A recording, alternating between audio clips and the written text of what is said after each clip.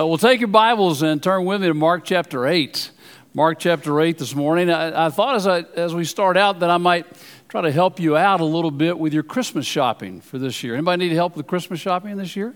And particularly if you might be interested in some jewelry for that special one in your life. And so here's let me show you this first one here. This is a necklace that features a particular cross. This is called a Celtic cross, and this is metal, and you could actually, this could be yours for just $21. Just $21. Just cost you $21.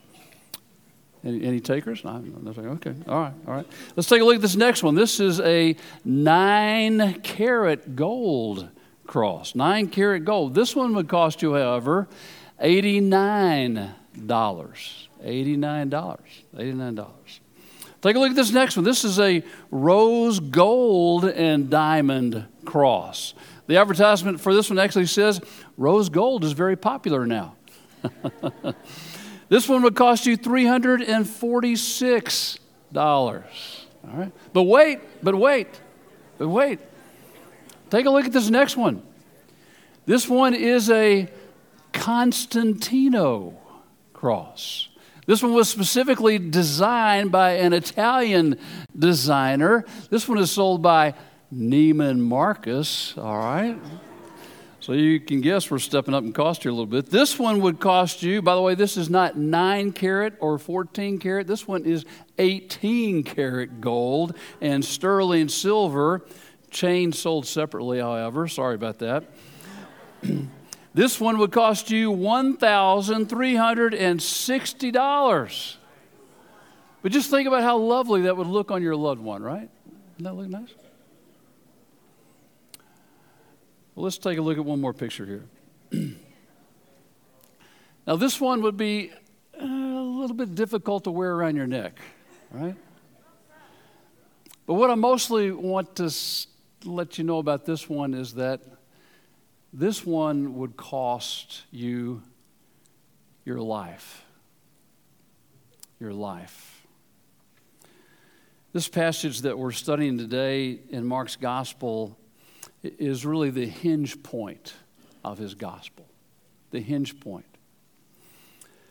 Verse 34, Jesus said, Then he called the crowd to him along with his disciples and said, Whoever wants to be my disciple must deny themselves and take up their cross and follow me. Now, we struggle at times with exactly what this means. We actually try to sometimes sort of tiptoe around this verse and what we are afraid it might mean, but I assure you the people in Jesus' day knew exactly what it meant. Because when they saw someone carrying a cross, they knew that person was on a one-way trip to die. Dietrich Bonhoeffer, in his classic work, The Call of Discipleship, writes, When Christ calls a man, he bids him come and die. Well, let's go back a little bit. Let's go back and let's see exactly what led to this defining moment in the ministry of Christ. If you look back with me at verse 27, chapter 8, verse 27. Jesus and his disciples went on to the villages around Caesarea Philippi, and on the way he asked them, Who do people say I am? Who do people say I am? That is a huge question. That is the question. It is just as relevant today as it was then. That is the question that everyone needs to answer. Who do people say that I am? We have to get that one right. Verse 28, they replied, Some say John the Baptist, others say Elijah, and still others say one of the prophets. Now the disciples at this point, what they're telling Jesus is essentially what the rumors are that are out on the street out there as to who Jesus might be among the people. Now just as an aside here, by the way, if you have in your idea when you think about Jesus, you think about gentle Jesus, meek and mild, you better go and study the people on this list. Because there is not a single one of those on that list that could possibly begin to be described as gentle and mild. Well, Jesus is not interested in what everyone else thinks. He wants to know what the disciples think about him. Verse 29. But what about you, he asked. Who do you say that I am? Now, I suspect there were maybe a moment or two of awkward silence here, but then finally one of the disciples speaks up, and who might that be? Guess who? It's Peter. Verse 29, the second part of verse 29. Peter answered, you are the Messiah. Now, when Peter says this, I mean, you almost want to stand up and cheer, right? I mean, the other disciples are probably giving him high fives. Way to go, bro, way to go. Peter was getting it. But what exactly was he getting? The word Messiah meant the anointed one. The anointed one. In other words, this was the anointed one, the long-expected Messiah that all the Jews hoped would essentially be a superhuman leader who would deliver the Israelites from their Roman oppressors, from all their enemies, and establish Jerusalem as the center of the world. However, Peter is about to find out that what he is thinking is not exactly what Jesus is thinking. See, Jesus accepts Peter's declaration that he's the Messiah, but then he proceeds to turn all the conventional thinking of the Jews about a Messiah completely upside down in a manner that is going to take Peter's breath away. Verse 30. Jesus warned them not to tell anyone about him. He then began to teach them that the Son of Man must suffer many things and be rejected by the elders, the chief priests, and the teachers of the law, and that he must be killed and after 3 days rise again. See, Jesus is saying, Peter, yes, you're right. I am the Messiah, but I am not the Messiah that you have in mind. I'm not anything like what you're expecting, because I am going to be a Messiah on a cross. See, Jesus is bringing two ideas together here that would have been completely unheard of to this point in Jewish history. He says that the Son of Man, which is a messianic term from the Old Testament, must suffer. I mean, all the Jews standing around would have gone, whoa, what do you mean? The Messiah must suffer. The Messiah is supposed to save, not to suffer. He is supposed to defeat all the evil in this world, supposed to save.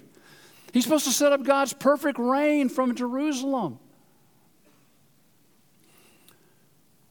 But there were other prophecies that had just been overlooked over the years, such as in Isaiah 43, 44, and 53, where this mysterious servant of the Lord is suffering. It's just that no one had ever connected any of those passages with the idea of a Messiah, at least not until Jesus. Jesus says the Son of Man must suffer many things. He must be killed. He's saying, I have to die. It's absolutely necessary that I die. No one can be transformed from the inside out. The world will not be made new unless I die. He's saying, I'm not headed to Jerusalem to rule. I'm headed to Jerusalem to lose. He said, I'm not headed to Jerusalem to conquer sin. I'm headed to Jerusalem. That is how I'm headed to Jerusalem, not to take power, but to lose it. That is how I'm going to conquer sin and evil. But again, here's Peter, who from the time that he was just a little bitty baby bouncing on his mama's knee, was told to be looking for this conquering Messiah, not a suffering one. Verse 32, he, that is Jesus, spoke plainly about this. In other words, as we just heard, Jesus laid everything out on the table for them, everything that was going to happen. And Peter, again, who was totally blown away by Jesus' words here, took him aside and began to rebuke him. Now, that word rebuke that Mark uses here is the same word that he uses to describe it when Jesus rebukes a demon, when Jesus cast out demon, the exact same word. That you can almost see Peter pulling Jesus aside, saying, Jesus, come here. Jesus, I believe that you're the Messiah, but what you're thinking is all wrong. You got to get this right, Jesus. I mean, you're going to lose your credibility. Jesus, you're going to lose the crowds if you keep up this kind of stuff. Last week, we saw where the Pharisees tried to force fit Jesus into what was also their idea about this conquering Messiah. And then right after that, how we saw how Jesus warned the disciples to beware of being influenced by that very kind of thinking. And so Jesus doesn't hesitate here to rebuke Peter right back. But he turns around because he wanted all the disciples to hear this and to hear it clearly. Verse 33. But when Jesus turned and looked at his disciples, he rebuked Peter. "Get behind me, Satan," he said. You see, Satan would love nothing more than for Jesus to fulfill those human desires for a militaristic Messiah. And the last thing that Satan wants is for Jesus to go up to Jerusalem and become the redeemer of all mankind, to save people from sin. To be a Messiah on a cross. But to Peter and the disciples, I mean, what Jesus is telling them, again, makes no sense to them at this point. Not in a human mind. I mean, who would ever design a way to save the world that would include suffering and death and desertion and despair, right? If God's Messiah is rejected, suffers, and dies, what good is that going to be? Is what they're thinking. But Jesus said that if you think that way, last part of verse 33, you do not have in mind the concerns of God, but merely human concerns. Well, Jesus doesn't stop there. I mean, wait, there's more. Now he issues a very public challenge regarding his messianic mission. And again, remember at this point, Jesus was wildly popular. I mean, crowds gathering wherever he showed up, huge crowds gathering around him.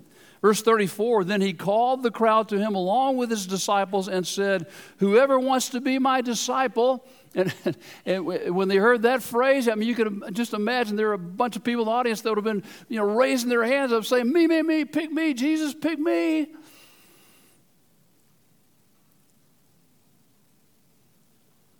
But then he finishes with this sentence, must deny themselves and take up their cross and follow me. And that's when the hands quickly come back down. Well, you know what? It's getting kind of late. I think we need to go home now. See, Jesus says not only will he be the Messiah on a cross, but that anyone who wants to follow him will have to go to the cross too. You must deny yourself, take up your cross, and follow me. Yikes. Oh, that cross just keeps getting in the way, doesn't it? I was reading the story earlier this week about a church called the Church of the Holy Cross in New York City. Apparently thieves broke into the church and they went into what was called the meditation area where there was a huge crucifix hanging on the wall. What makes a crucifix is that it's not just the cross, but it's also Jesus hanging on the cross. And what these thieves did is they unbolted the 4-foot-long, 200-pound statue of Jesus that was hanging on the cross and took Jesus but left the cross behind. The church caretaker, a man named David St. James, was just bewildered by all this, and he said as the thieves just decided, we're going to leave the cross and take Jesus. We don't know why they just took him. We figure if you want the crucifix, you take the whole crucifix. In other words, what Mr. St. James was saying, if you want Jesus, you have to take his cross too. But that's the big question, isn't it? We want Jesus, but do we want his cross too? Do you? To answer that question, we need to understand a little bit better about what Jesus means when he says, deny yourself and take up your cross, because there's a lot of misunderstanding about that phrase, is there not?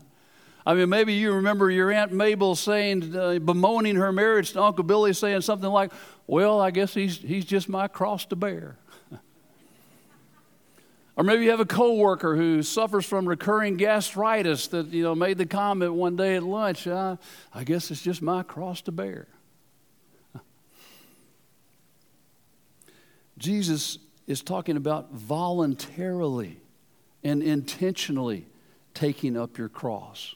I mean, those are gross, pun intended, gross misinterpretations of what Jesus means here. When Aunt Mabel married Uncle Billy, she didn't intend for him to act that way when they got married, did she? And if your coworker with a gastritis had a choice about it, he would choose not to have it unless he was some sort of masochist. So what does Jesus mean? He does not mean to seek difficulties in life for the sake of having difficulties, masochist for Jesus. But he does mean to be willing to encounter difficulties if it's for the sake of Christ and the gospel. A teenager, a student, says, I'm not going to get involved in that. I'm not going to go do that. I'm not going to do that activity. I'm not going to engage in that behavior, knowing that that behavior is going to dishonor Christ. That's taking up your cross for Christ.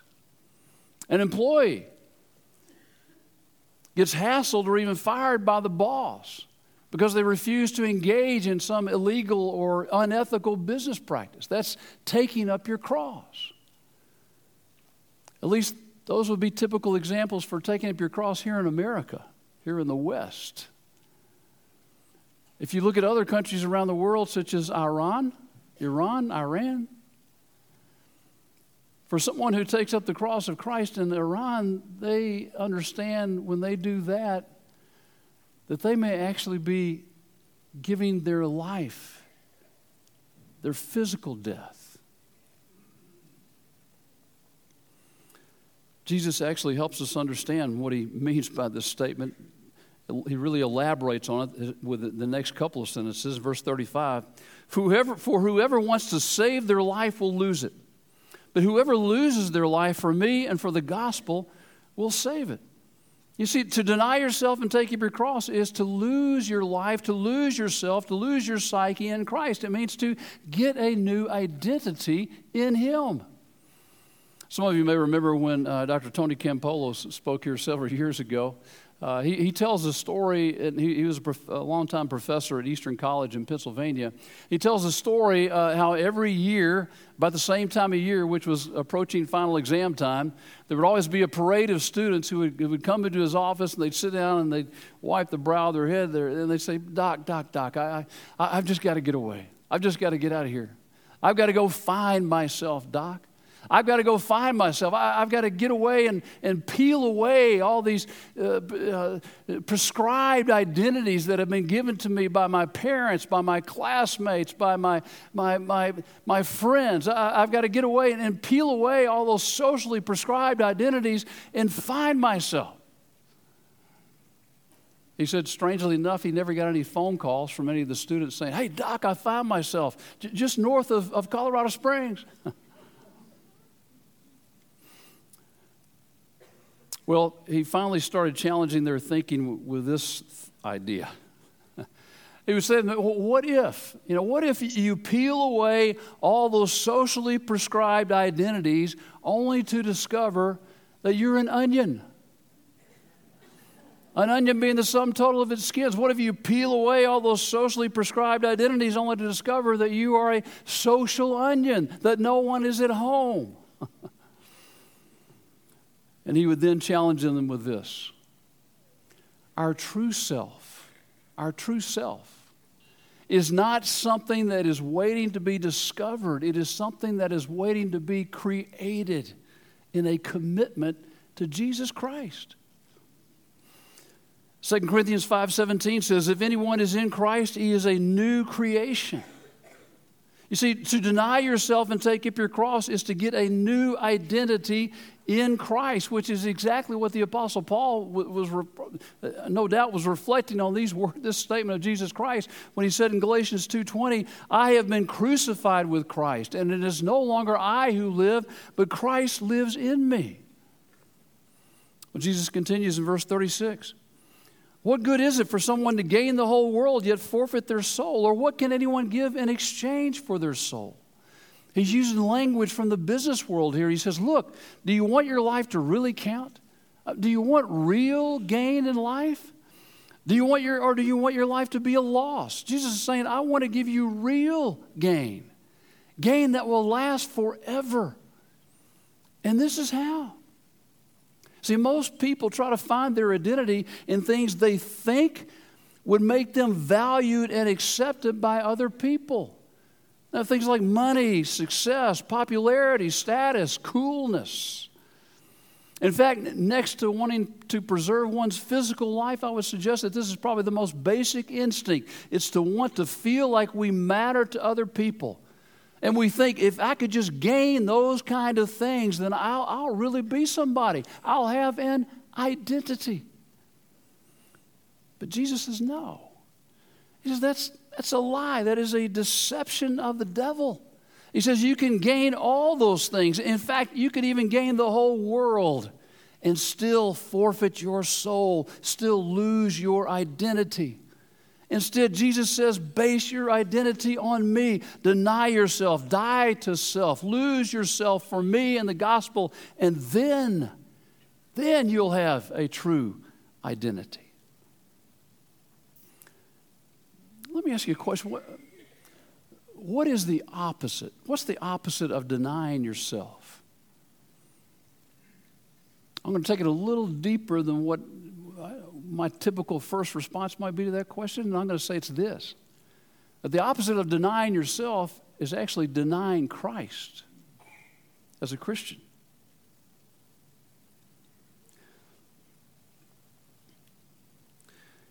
To deny Christ is to live only for me, myself, and I. It's living to fulfill my desires, sinful or otherwise, instead of living to fulfill the desires of Christ. In other words, it's living life according to your agenda. Thinking back to Peter, that's exactly why he got so upset with Jesus. It was because his agenda for what a Messiah was supposed to do and be did not include going up to Jerusalem to die. But Jesus said, that's human concerns. That's your agenda, Peter, not mine, not God's. He said, Peter, my agenda is the cross. And that's what yours needs to be, Peter. You need to deny yourself, lay aside your agenda, and take up mine. Take up your cross. I don't know about you, but it's hard to yield to Christ's agenda, isn't it? It's tough. I mean, without even consciously realizing sometimes what we're doing, I think we just sort of substitute Christ for our own personal self-help guru. And we try to use him to fulfill our agenda, to help us get us where we want to go rather than where he wants us to go. Which again is exactly what Peter was trying to get him to do himself. And we deceive ourselves in the process because we are actually making Christ part of our agenda to fulfill our agenda. And as we do so, we fool ourselves, we deceive ourselves, we actually feel like somehow that we are engaging in following after him by doing so. The classic writer A.W. Tozer said, we're just delighted to have Jesus do all of the sorrowing, all of the suffering, and all of the dying. So let me ask, and think about this before you answer it. With your life, are you seeking Christ's agenda more than your own? Are you seeking his agenda or are you seeking yours? Now, if you're struggling to answer that question a little bit, let me give you a hint in how to diagnose that. Think about your prayer life. What kind of prayers do you typically pray? Bless me, bless me, bless me. Lord, please do this, please do that, please do this. Bless me, bless me, bless me. Whose agenda does that reveal?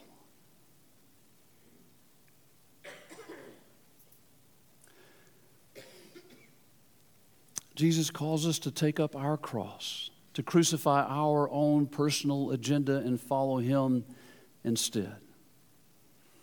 Now you may be thinking, because we up to this point in the Gospel of Mark, we've dealt so many times with the love and compassion and grace and healing of Christ, and it's like all of a sudden, boy, he sure doesn't sound very loving with all this. And the fact is that Jesus knows us better than ourselves. What he knows is that ultimately this is the best kind of life. This is the best thing for us. This is the most loving thing for us. And again, ultimately will be worth every step along the way. Every step. Well, finally, these haunting words by Christ in verse 38.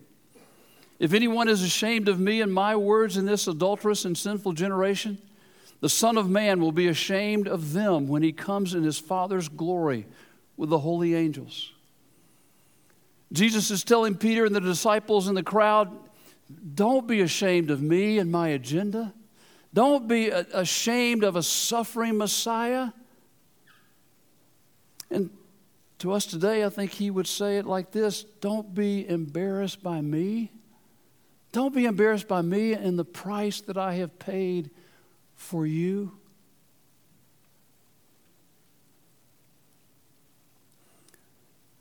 Notice also there's a very cool promise that's contained in Christ's words there. Because what he's saying in essence is that if you will hang tough, if you will hold fast to your commitment to him, if you will take up your cross and follow him, then you will get to share in his glory when he comes again. Now I can't even imagine. Cannot even imagine what that will be like.